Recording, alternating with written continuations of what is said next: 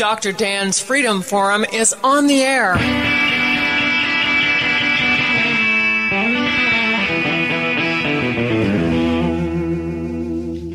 Never send to know for whom the bell tolls. It tolls for thee.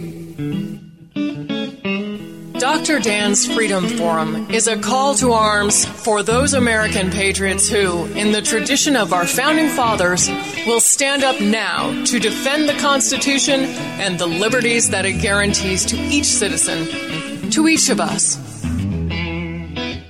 That is our mission, to explain in a clear and concise manner the direct effect of each issue on the individual, on you personally, not some anonymous being in a distant place, and to define in no uncertain terms the consequences of inaction.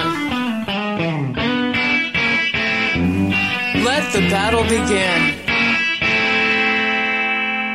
This is Dr. Dan. Why is the collectivist left so angry? Those of us who are passionate about college basketball know the importance of the March Madness tournament and reaching the Final Four. It is, of course, the pinnacle of achievement for the season, and the winner has bragging rights for the year. So what does a college basketball tournament have in common with the insane anger of the collectivist left? All season, fans follow their favorite teams, watching games, memorizing players' stats, keeping track of their team's records, and hoping for a tournament bid. Once the NCAA selects teams for the bracket, it is game on, and everybody places their bets and prays for victory. It is a single elimination tournament, so one loss sends a team home, a major disappointment for coaches, players, and fans. Every year, a few favored teams with outstanding players and winning records are eliminated by an unknown team no one expected to win. How a fan handles such an unexpected defeat says a lot about his character. Most of us shrug off our disappointment, saying, well, there's always next year. Inevitably, recriminations with a range of anger appear in the media, blaming the coaches or individual players for errors that led to defeat. Unfortunately for some, it becomes an excuse for rioting, looting, and destruction of property, sometimes with physical injury or even loss of life. Eventually, everyone calms down and life does go on. The American constitutional republic, government by the people and for the people, empowers authority at the local level. That concept means that states' rights are the true basis for individual rights. When the federal government is both properly limited in power and entirely constrained by those limits, each state reflects the desires of its citizens, not those of other states. Individual mobility allows citizens to relocate when necessary in order to congregate with others who share similar and compatible beliefs. And by their presence together, they can define the governmental authority of that state. As required by the constitutionally enumerated powers in Article 1, Section 8 of the Constitution, central government authority is limited to those few functions best accomplished at a national level. The 9th and 10th Amendments clearly reserve all other powers to the states and their citizens. Since the early 1900s, the collectivist left has been successful in gradually and quietly implementing socialism in America, using a combination of legislation, regulation, amendments to the Constitution, and decisions by the federal court system and the Supreme Court. They have increased the size and power of the federal government at the expense of the states and the individual. The year 1913 was a disastrous year for individual freedom and states' rights, with the 16th Amendment, 17th Amendment, and the establishment of the Federal Reserve Bank, all of which significantly reduced the power of the states versus the federal government. Since then, the trail toward collectivism and one-world socialist governance has been blazed by a biased and compliant federal court system that has failed miserably to force the other two branches of government to live within the restrictions demanded by the Constitution. The foundation of our justice system is an unbiased judiciary relying not on personal opinion, but on written law. For the federal court system, that body of law is our Constitution, a contract among 13 sovereign states that created a legally constrained separate entity, namely the federal government, which was not a party to that contract. It was expected that judges would listen to arguments from all sides, debate principles and remedies amongst themselves, and then make judicial decisions based on the law as written. The written words of our Constitution set forth rules for governmental authority that are based on natural law rights and other accepted timeless principles. Many Supreme Court justices over the past 100 years, however, have voted for and written opinions that are in direct contradiction to those very doctrines on which our nation was founded. Their false and misguided rationale is the notion that the Constitution allows them to ignore principle and apply the realities of modern life to change the rules. Their true purpose is to circumvent the constitutional restraints on governmental authority to fundamentally change America and eliminate individual sovereignty. As an example, let's use God's seventh commandment, which states, "Thou shalt not commit adultery."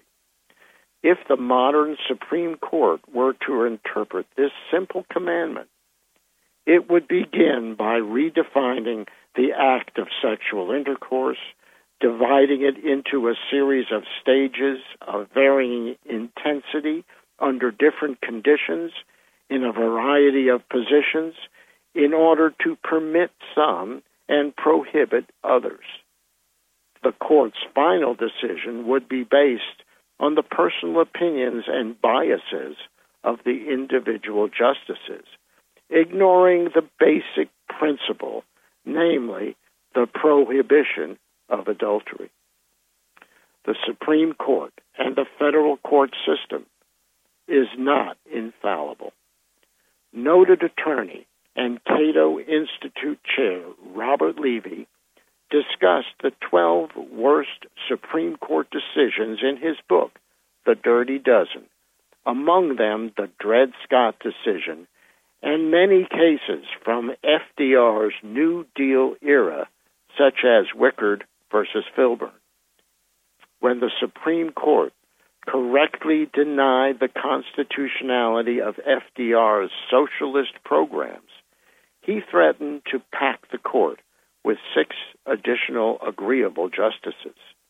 Several justices then capitulated, and the era of judicial blackmail had officially begun. The Supreme Court consists of men and women who are supposed to ignore their own personal opinions and prejudices to make judicial decisions based on the written law. Increasingly, federal judges at all levels ignore and deliberately obfuscate the written text of the law to inject social engineering concepts and political bias into each decision. in direct contradiction to our Constitution, legislating from the bench has become the new normal. These judges and justices are enabled by a cadre of willing lawyers, financed by special interest groups who pursue litigation in response to every bureaucratic regulation and legitimately enacted federal law. They search out known sympathetic judges, wasting time and public funds to delay or prevent implementation of Congress's and the people's will. The entire federal judiciary has become a legislative super branch, more powerful than Congress or the executive, that makes law without being directly accountable to the people, without the unconstitutional and duplicitous actions of the federal judiciary. The collectivist agenda of the progressive left would be stalled, dead in the water. That is why the collectivist socialist left is so angry. A rising tide of populist anger has blown the tank treads off a century-long juggernaut of arrogant, elitist, collectivist victories. When a spoiled, undisciplined brat's parents finally take away the car keys, a temper tantrum of epic proportions can be expected. And that is what is occurring today in our country. And I guarantee you that it will get worse. Having taken a stand, we cannot tolerate capitulation or compromise if we are to restore the constitutional foundation of our country. For us, at this point, there can be absolutely no turning back. Dr. Dan's Freedom Forum. We'll be right back after this quick break.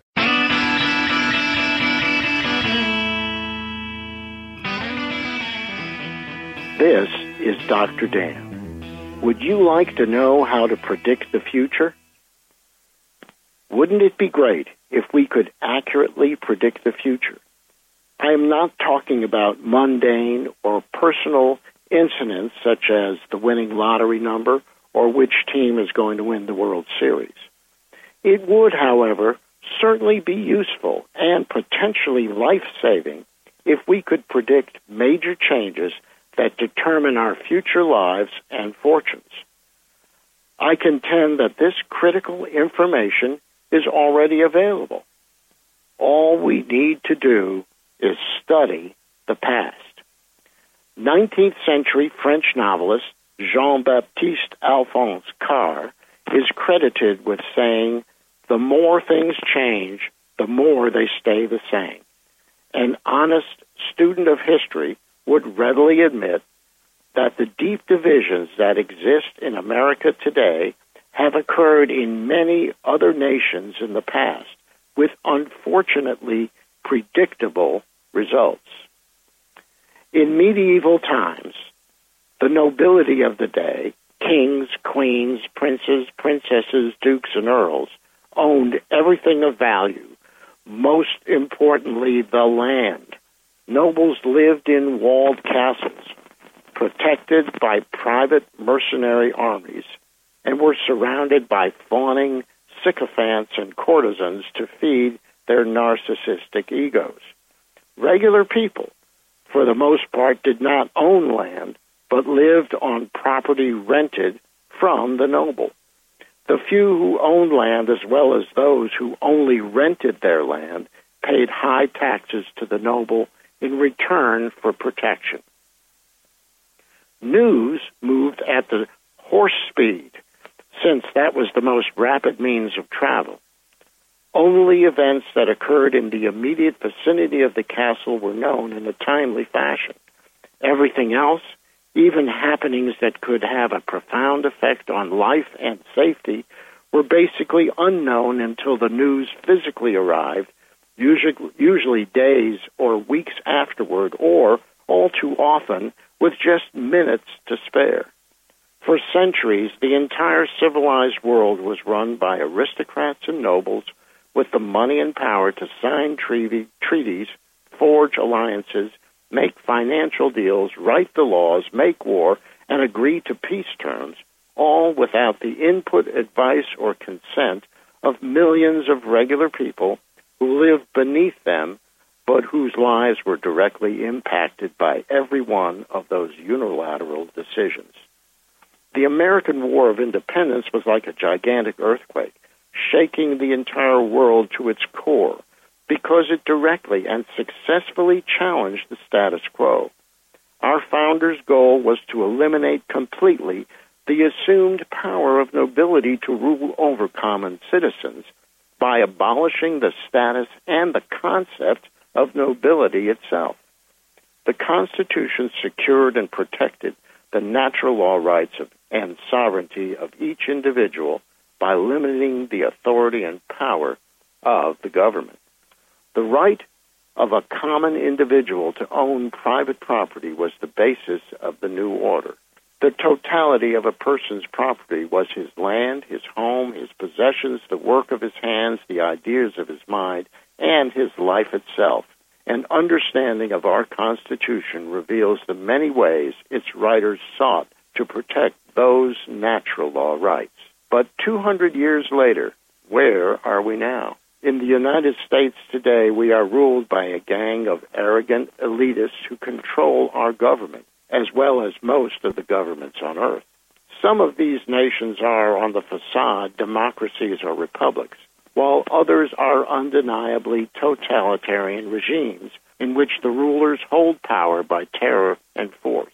In either case, each of their governments is controlled by a deep state oligarchy whose self-interests supersede those of ordinary citizens.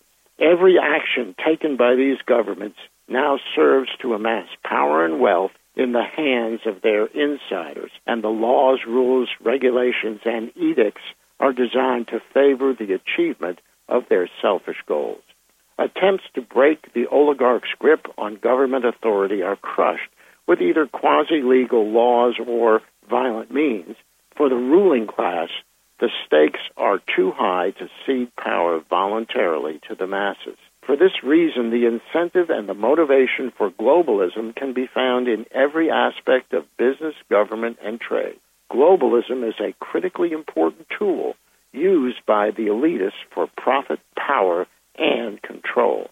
It began innocently enough with import and export agreements beneficial to all, followed by trade deals and treaties that benefited the wealthy and powerful more than the consumer. That was their foot in the door. For globalists, a national currency and a national border is a constraint of free trade. It makes it more difficult for them to make deals and do business in the stratospheric ether in which they live and connive. From our individual perspective, however, the elimination of national currency and a national border destroys the very qualities that make each nation a unique creation of its people.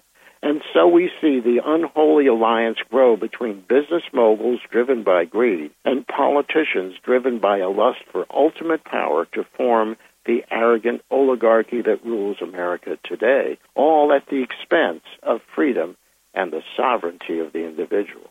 We are now all witnesses to the expansion of worldwide totalitarianism on a scale foreseen by George Orwell years ago. Make no mistake, the world and man's history has recycled back to that of the Middle Ages, medieval times. And that is our new reality unless we change it. The difference is that information now travels at light speed. Collectivist control of the media and the flow of public information facilitates their ability to overwhelm our efforts to organize in order to preserve a vestige of individual freedom. Nevertheless, our goal must, of necessity, be to defeat all efforts to enslave humanity in a collectivist one-world order. America is the last hope to preserve individualism. If we fail, the world is doomed to centuries of dark oppression. The tools of tyranny in the digital age would ensure a totalitarian entity vastly more powerful and enduring than the monarchies of the Middle Ages. Faced with the growing unrest of the masses striving to regain that which had been lost, the arrogant elitists at the time of the French Revolution cried, "Let them eat cake." Maybe it is time in America to resurrect, figuratively, of course, the guillotine. And that concludes another episode of Dr. Dan's Freedom Forum. Join the battle on our website, www.drdansfreedomforum.com. The right to own private property that cannot be arbitrarily confiscated by the government is the moral right and constitutional basis for individual freedom.